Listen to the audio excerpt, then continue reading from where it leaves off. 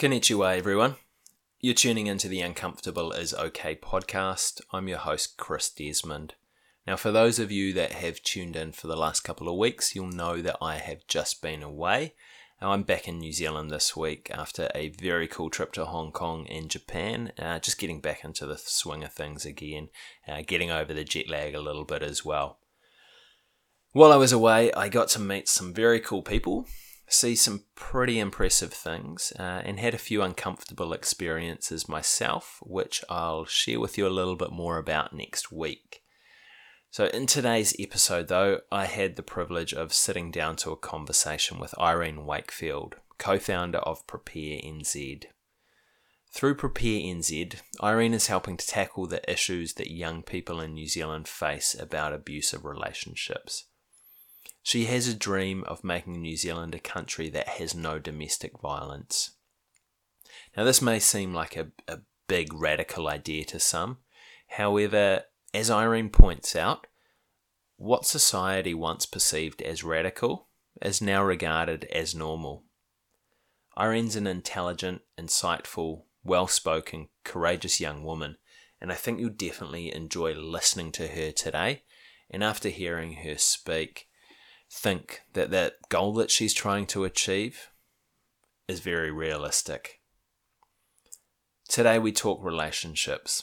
Irene speaks about some of the drivers of abusive relationships in a New Zealand context. We chat about identifying abusive signals early and how people can often not be aware that they're in an unhealthy relationship until it gets to breaking point. Irene isn't just looking to stop abuse. She wants to teach young people how to have healthy relationships.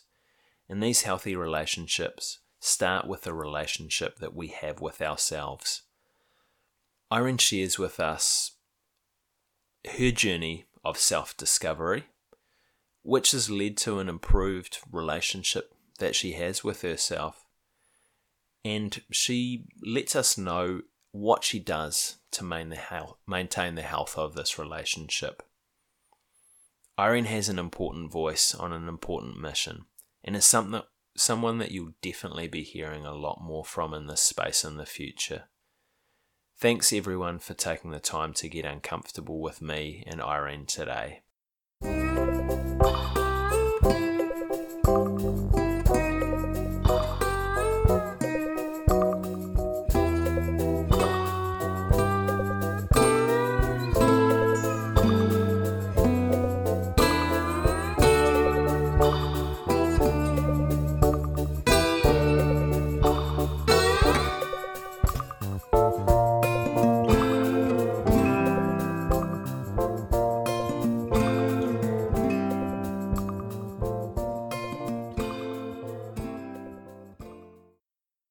G'day Irene, welcome to the Uncomfortable is Okay podcast. It's cool to sit down with you today in your living room.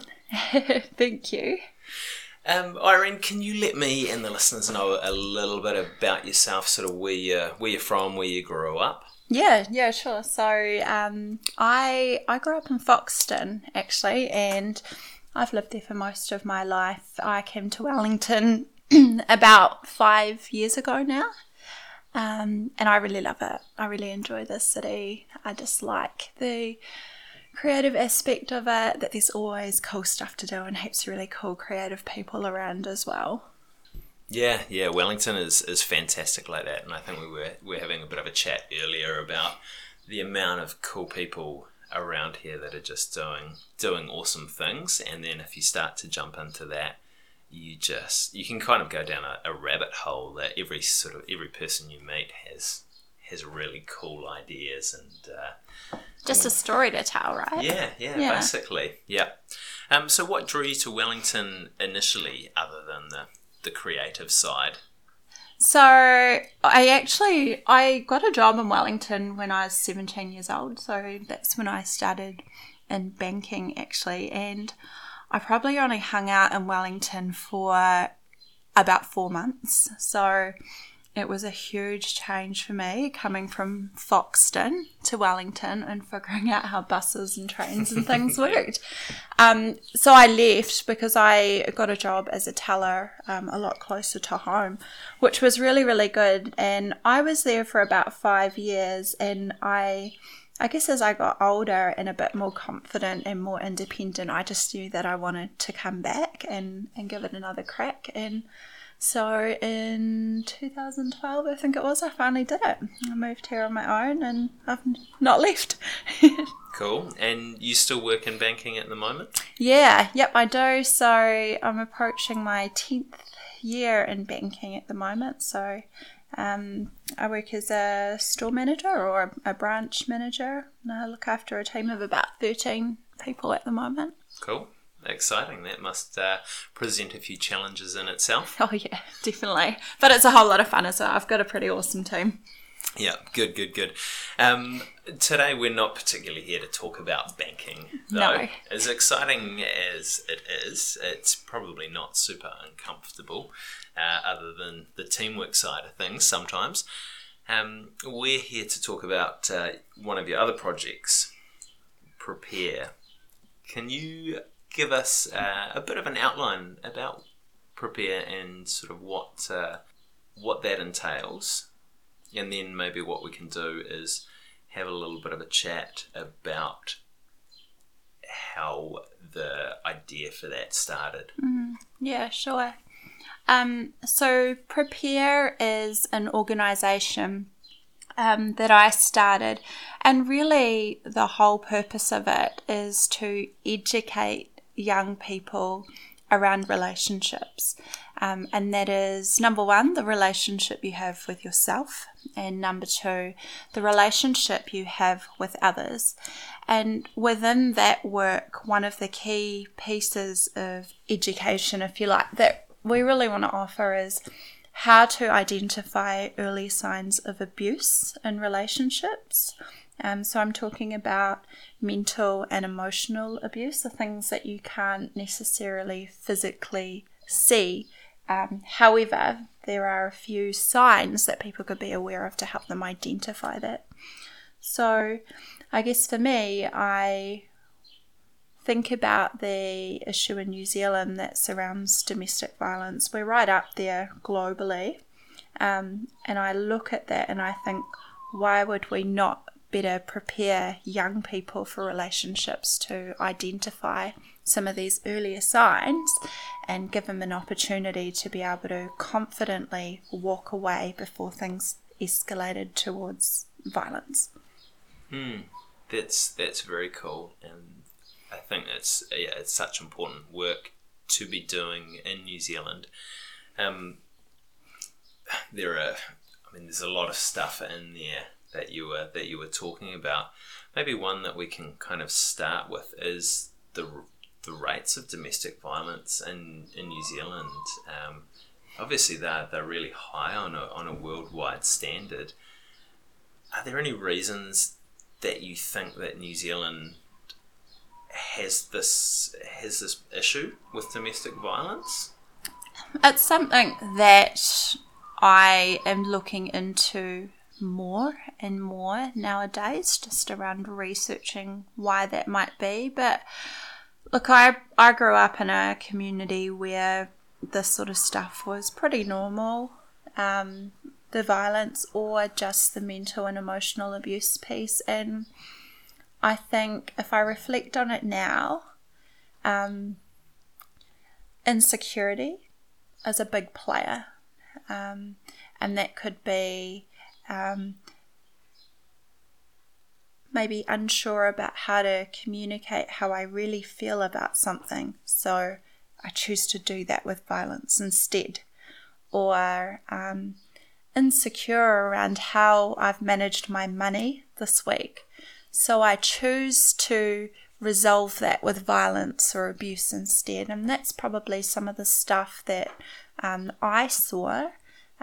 Alcohol is another factor, and through some of the research that I've done, those are certainly trends that have come up in conversation with others as well. And I think in New Zealand as well, for the majority, we're not great at communicating, and I know that I used to be real shit at it. It's something that I am trying to work on, and hopefully my wife thinks that I'm getting better at it, because I'm definitely putting in more effort to it. And I think, as a nation, that's one of the challenges that we have, is that we're not great at communicating. We tend to bottle things up, but also, obviously, alcohol as well plays such a massive part in New Zealand society that it is really a driver. Has there been much research done around causes for domestic violence in New Zealand? Do you know? There's been a lot of work done, and as well as globally as well, and definitely that alcohol factor is key. You also talked, Irene, about identifying the early signs of abuse and being able to give people the confidence to walk away from the relationship at that point. What are some of the early signs of abuse? So there's things like jealousy, controlling behaviours, perhaps telling you what you can or can't wear, controlling who you spend your time with, saying things like, if you don't do this, I will leave you. Those sorts of behaviours are mentally and emotionally abusive. And I guess for me, in my social circles when I was growing up, those behaviours were pretty normal and acceptable within our group. And we never would have identified those behaviours as abusive. In fact, it just wasn't something that we were ever taught about, which is, again, why I want to do this work of Prepare. Because I think, well, if you leave someone alone to deal with those behaviours from a partner, and to accept those for a long period of time, that is going to slowly chip away at that person's confidence, their self-worth, and things begin to happen like you isolate yourself from others, your family and your friends, and you won't do the things that you actually really, really want to do. And I think if we could help people understand what these signs actually are and what they might look like in day-to-day life, then by being able to identify that actually this is abusive behaviour, this is not okay, this isn't cool, I'm worth more than that, and stepping away before perhaps losing your sense of self-worth, you're going to be in a better position to avoid or prevent yourself from ending up in a potentially violent relationship. That's the way that I look at it. With those kind of those early identifiers and that controlling behaviour, do you think that stems from insecurity as well, of people trying to control what they can? Yeah, absolutely. I definitely think so. And you know, I've seen some of the stuff play out before where it's like, are you going to wear tights under that dress today? You know, I don't want other boys looking at you.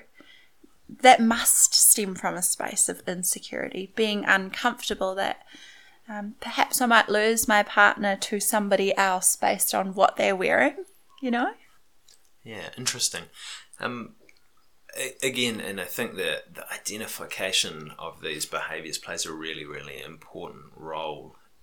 One of the challenges probably with once you have identified these behaviours, I would imagine, is actually having the confidence and having the strategy to walk away from that relationship as well, which is probably a whole different kettle of fish just to the identification stuff. Is that something you're going to be working with young people on as well?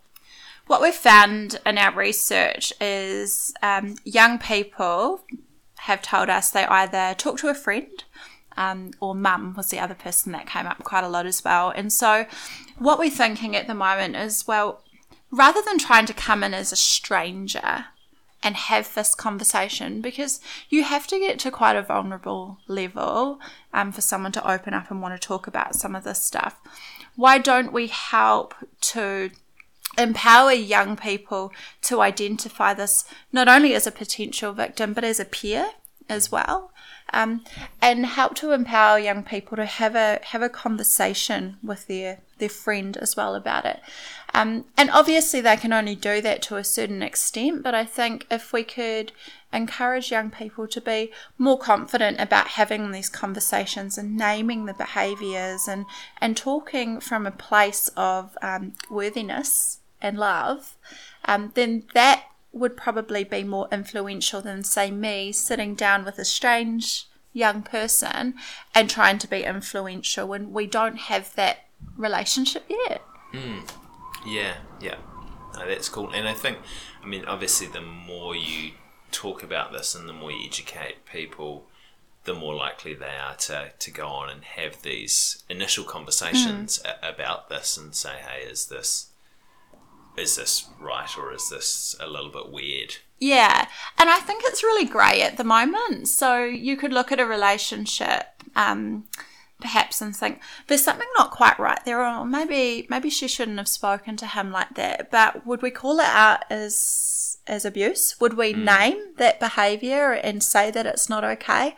I'm not confident that really happens, and I want to change that. Yeah. And do you think the people who are displaying these behaviours are aware of what they're doing?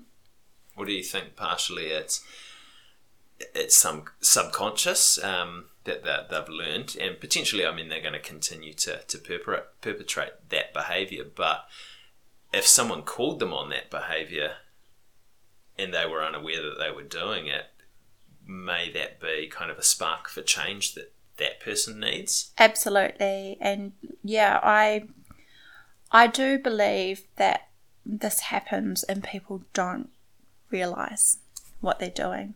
And I know that from experience, So for me, the driver behind Prepare is personal experience. I dealt with this stuff for a long time. The difference between me and what I want to offer to young people is I didn't know that these behaviours were worthy of the label abusive until years after I'd left. And that's not on to me. Something's got to give there. But at the same time, the more I work on this whole concept of Prepare, the more I realise that, yes, I needed the service of Prepare, but so did he. I actually think he needed it just as much as I did, because we didn't have people around to call it out, to talk to us about it, to say, actually, you know what, the way you two are treating each other is not cool, that's not okay. And I wonder what would life look like if someone did say that to us? Yeah, it's an interesting thought experiment to go into with that. And I think in New Zealand as well, especially, we're very good at not getting involved in other people's problems. So even if you think you see something that's a little bit off, you're not always going to go forward and say to people, hey, are you all right? This is a little bit weird. You guys shouldn't be acting like this towards each other. So again, I think that education part is really, really important with that. You mentioned a little bit before that your experience yourself was kind of a catalyst to begin Prepare. Are you happy to share what happened to you? Yeah. So I guess for me, if I strip it right back, I was very young and I was looking for somebody to be in a relationship with. And I was probably looking for someone, now that I think about it, someone who was going to fill some gaps for me. And the best word to describe some of those gaps would be insecurities. And so I found somebody who really filled, ticked the boxes that I had in my head that this perfect partner would represent. And I went in without any idea of what I wanted from this relationship. I didn't take into consideration how being with this person might impact my values or my goals. I didn't consider whether our values aligned or anything like that, because I just thought this was going to be wonderful.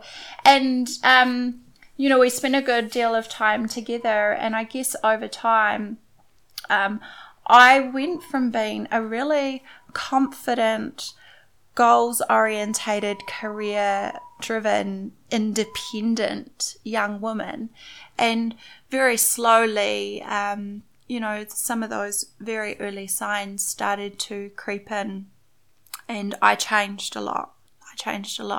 So I have a big family. I've got 7 brothers and sisters and my mum and dad, and we're pretty tight.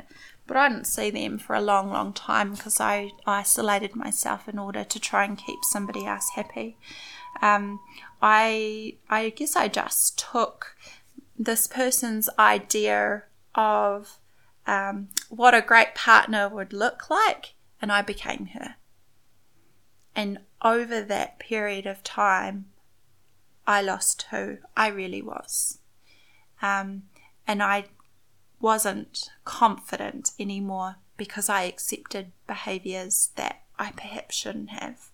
And I became very lonely as well, and my goals didn't mean anything anymore, and my career didn't mean anything anymore. And so I just became a very, very different person. And it wasn't until I saw a friend of mine going through exactly the same situation that I realised that I really needed to set an example of what to do in a scenario like this, because I knew that I was really unhappy. I would never have used a word like abusive. In fact, I've only really recently come to terms with using a word like that to describe that relationship. But anyway, my friend was in a similar situation, and the difference with her was she had a very, very young baby.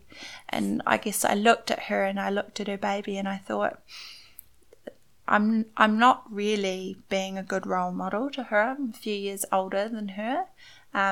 And I guess if anything is going to improve for her life and her baby's life, I've got to set a good example of what you should do in a situation like this. And so not long after that, I just packed my things into my car and I moved home to my parents' house and just tried to start again and figure out who I was again.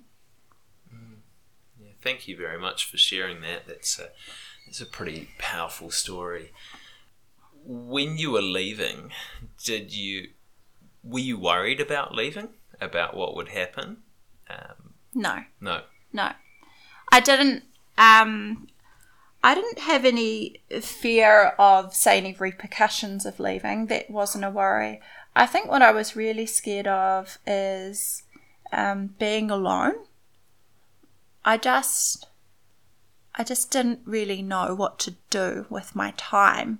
I was so used to trying to build this picture perfect idea for somebody else that I didn't even know how to just sit on my own and have a drink and feel comfortable. It was very weird to stop.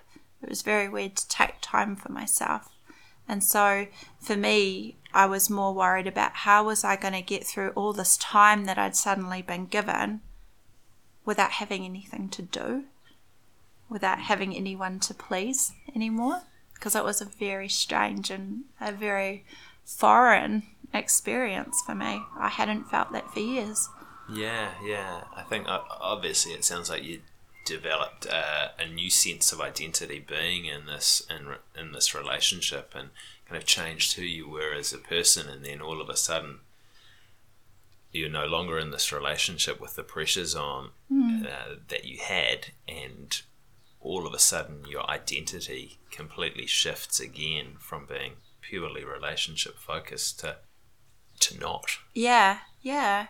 And having lost yourself along the way, and suddenly having to just sit alone, even in your bedroom, and feel uncomfortable, it's strange, because you should be comfortable with yourself. But I wasn't. Yeah, and I think, if we're not comfortable with ourselves, then we can't really be comfortable with other people as well. With that point as well, you were talking earlier before we started recording about learning to know yourself and being comfortable with yourself, and how that is a really important part of the work that you're doing with Prepare as well. Where do you think that sits within a relationship? Do you think that is something that potentially needs to come first? Absolutely, yeah. Look, I think there's a quote that I love, and I can't remember who says it, but the quote goes along the lines of, the relationship you have with yourself sets the tone for the relationships that you have with others. And that couldn't be any more true, right? How can I be a great peer or friend or partner or sister or daughter to you if I can't do that for myself? Because all you're going to get from me are the dribs and drabs that I have to offer. But if I can spend that time investing in myself, and that could look like just being alone, reading books because I love that, or writing poetry because I enjoy that, going for a run, the gym, whatever it is that you like, it's taking the time to actually fit that stuff in, because that's where you get your energy from. And in a relationship, you're constantly exchanging energy, right? And you have to be able to share the good stuff. And I think, if I think about my experience that I had, I didn't have anything to give because I wasn't doing anything for myself. And so I became, I became very unhealthy. So when I think about Prepare and what this looks like, I think young people need to be able to have an opportunity to explore and understand what is actually really valuable to me. What are my values? What is it that's important to me? Who is it that I spend my time around and I get real joy from doing that? What is it that I do when I feel at my best?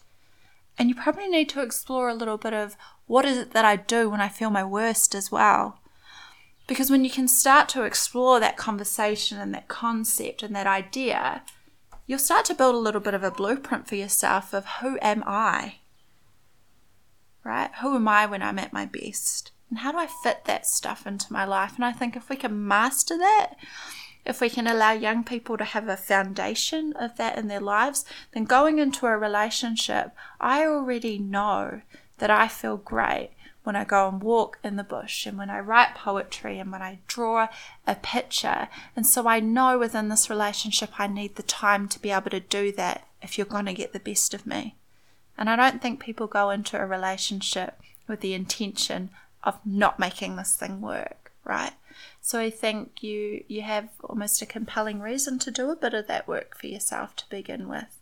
And to look, when you're exploring an idea of a potential partner, at whether their values align with what I've identified for myself. Am I going to be able to achieve these goals that I have for myself with this person, or maybe not? You can make an assessment, and you can decide and make decisions that are healthy for yourself. So it's not all about abuse, right? It's about having healthy relationships. You've got to have a really good foundation for you to be able to achieve that. That's cool. I really like that. And I think there's a saying that health isn't the absence of disease. And to kind of cross it over to this instance, a healthy relationship isn't the absence of abuse. It's doing those things that make you feel good, and doing your partner doing the things that make them feel good as well, and then doing things together that make you both feel good as well. How long did it take you after you came out of the relationship to arrive at this philosophy, and kind of how did you work through the stuff that you needed to work through to get to this? We talked a little bit earlier on about how travel will enable you to explore some things for yourself. And so when I left, I set myself 2 goals. Number 1 was I wanted to become a leader in the bank. And number 2 was I wanted to go on my first international trip. And I gave myself a 12-month time period to achieve that. Took me, I think it was about 15 months, but I managed to achieve both of them. And so I went on my first trip to Rarotonga. And actually it was at the airport waiting to go to Rarotonga where I read about mental and emotional abuse. So that was my first introduction to the whole idea that this thing existed. When I was on the island, I spent a week there on my own. And that was just my way of trying to figure out a few things for myself and do something kind to myself. And I guess I spent a whole week there processing this information that I had read. But I remember this one particular day, and I was sitting on the beach on my own, and I was just chilling out and looking around, and a poem popped up in my head. And I wrote it down. I've actually lost it to this day, and I wish I still had it. But it was a poem that came up kind of in the form of a letter to myself. And it was describing some of the stuff that I had put up with, and then kind of shifted into the space of who I was becoming by taking time to just be and to learn to love myself. And I don't know how to explain it, but it was like an epiphany for me. What was coming out of me in writing resonated so much with me that I really felt like I had found my purpose. I had found what I needed to do. And I left that island knowing that one day I was going to start something like Prepare. And I left that island understanding and realizing just how great, how wonderful it is to invest in yourself. And I know people can't exactly always just drop everything and go to an island, but you can find spaces to go to in your everyday life. And I just can't speak highly enough of how good it is for you, how the wonder that it can do for you. Yeah, and I think taking that quiet time to think for yourself, and I always find as well that sometimes I need to either have a conversation with someone or write something down. My ideas are kind of fizzing around in my head like if you toss a Barocca into a glass and they kind of go everywhere. And I can't always make sense of them while they're in there, but if I put them on paper or if I talk to someone about them, often they'll give me a lot more clarity, which it sounds like is similar to what happened to you while you were there as well, which is very cool. So how long ago was the trip to Rarotonga? 2013. Okay, cool. So three years ago.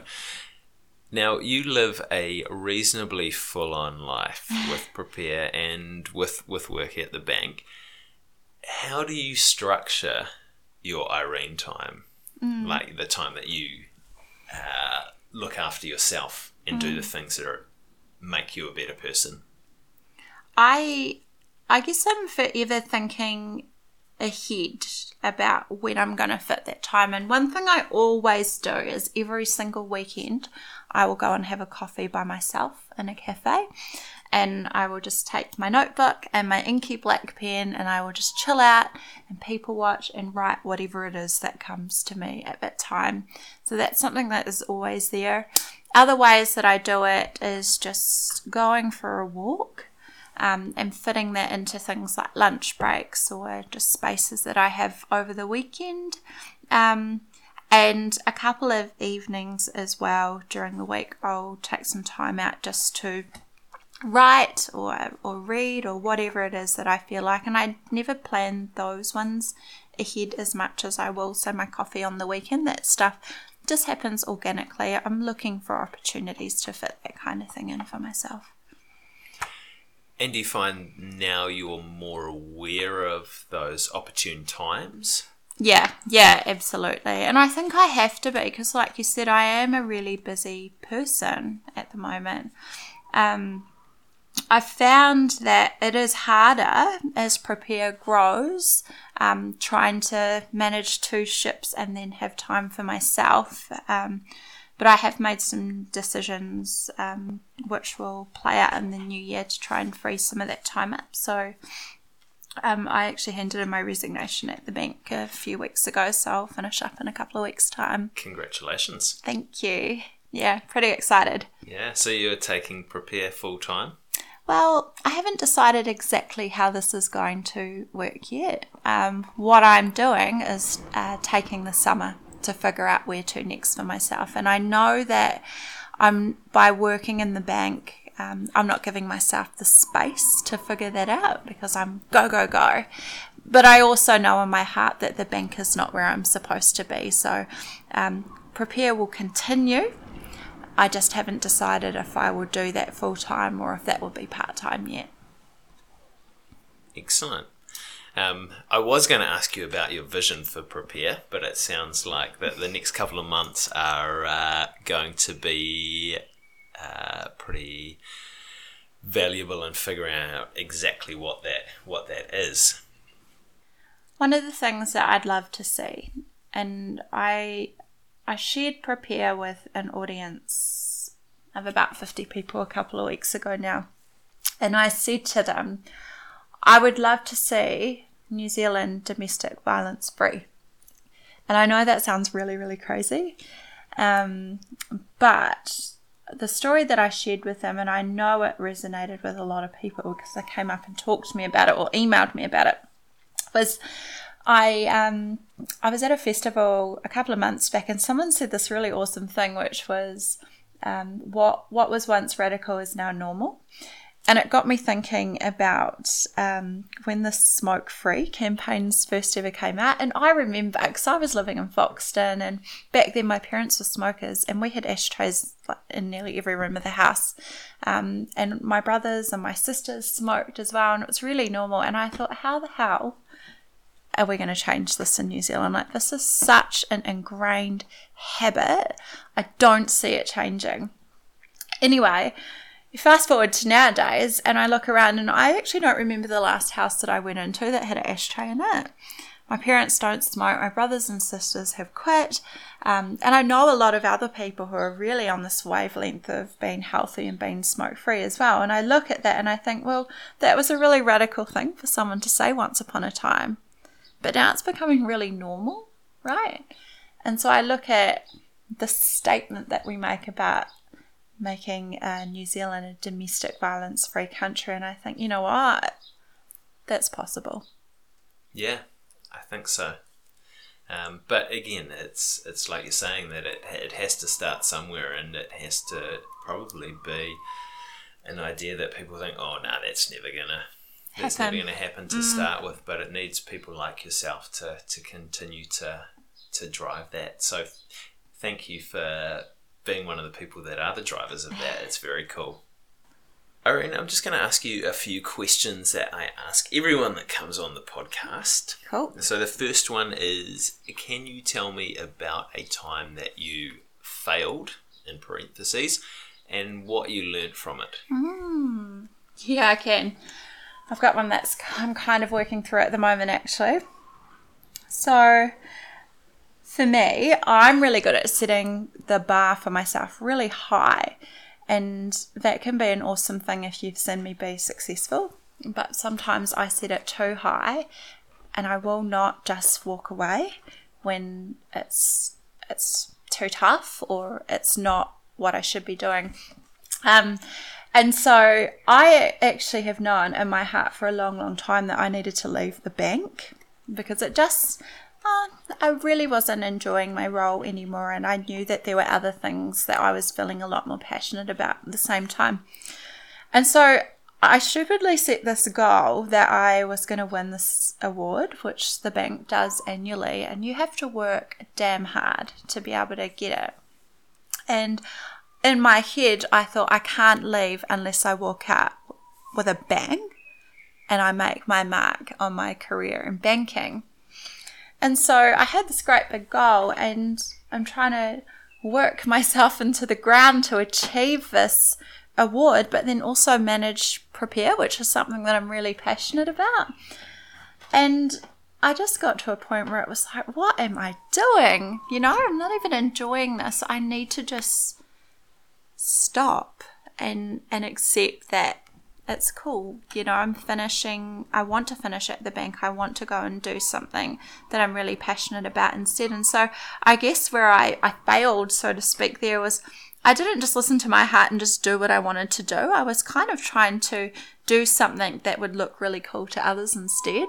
And the lesson that I've learned now, especially knowing that I've had a couple of weeks leave recently where I've been able to work a bit on Prepare and knowing that I'm going to have the whole summer to do that, like I couldn't feel any more alive.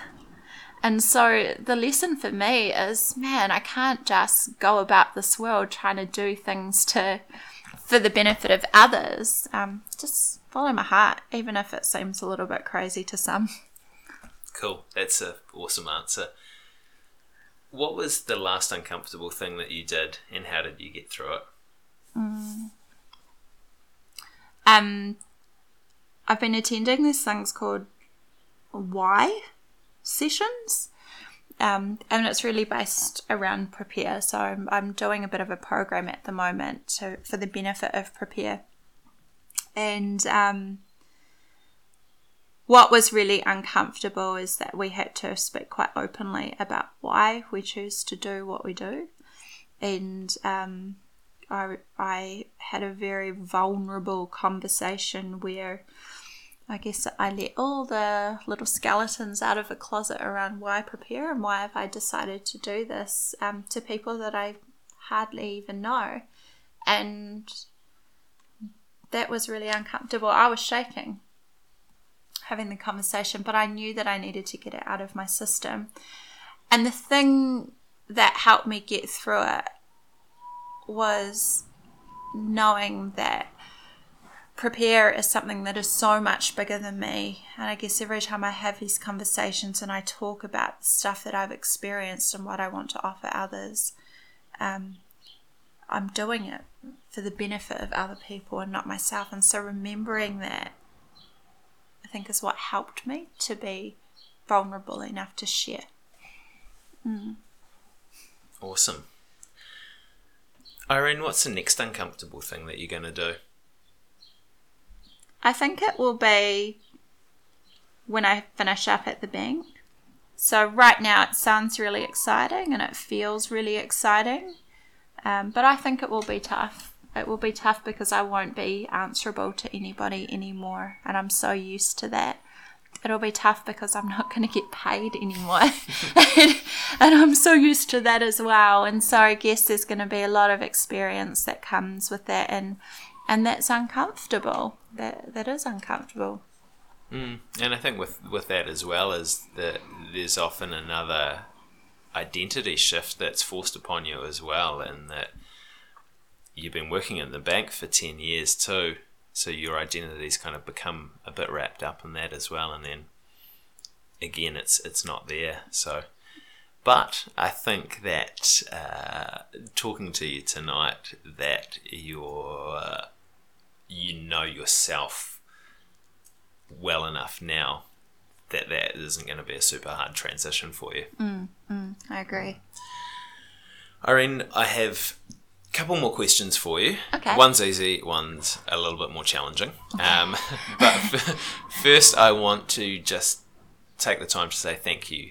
First of all, thank you for your time tonight, for sitting down and having a chat with me. It's been very cool to hear your story. But I also want to say thank you to you for really being one of the forerunners for making New Zealand domestic violence free.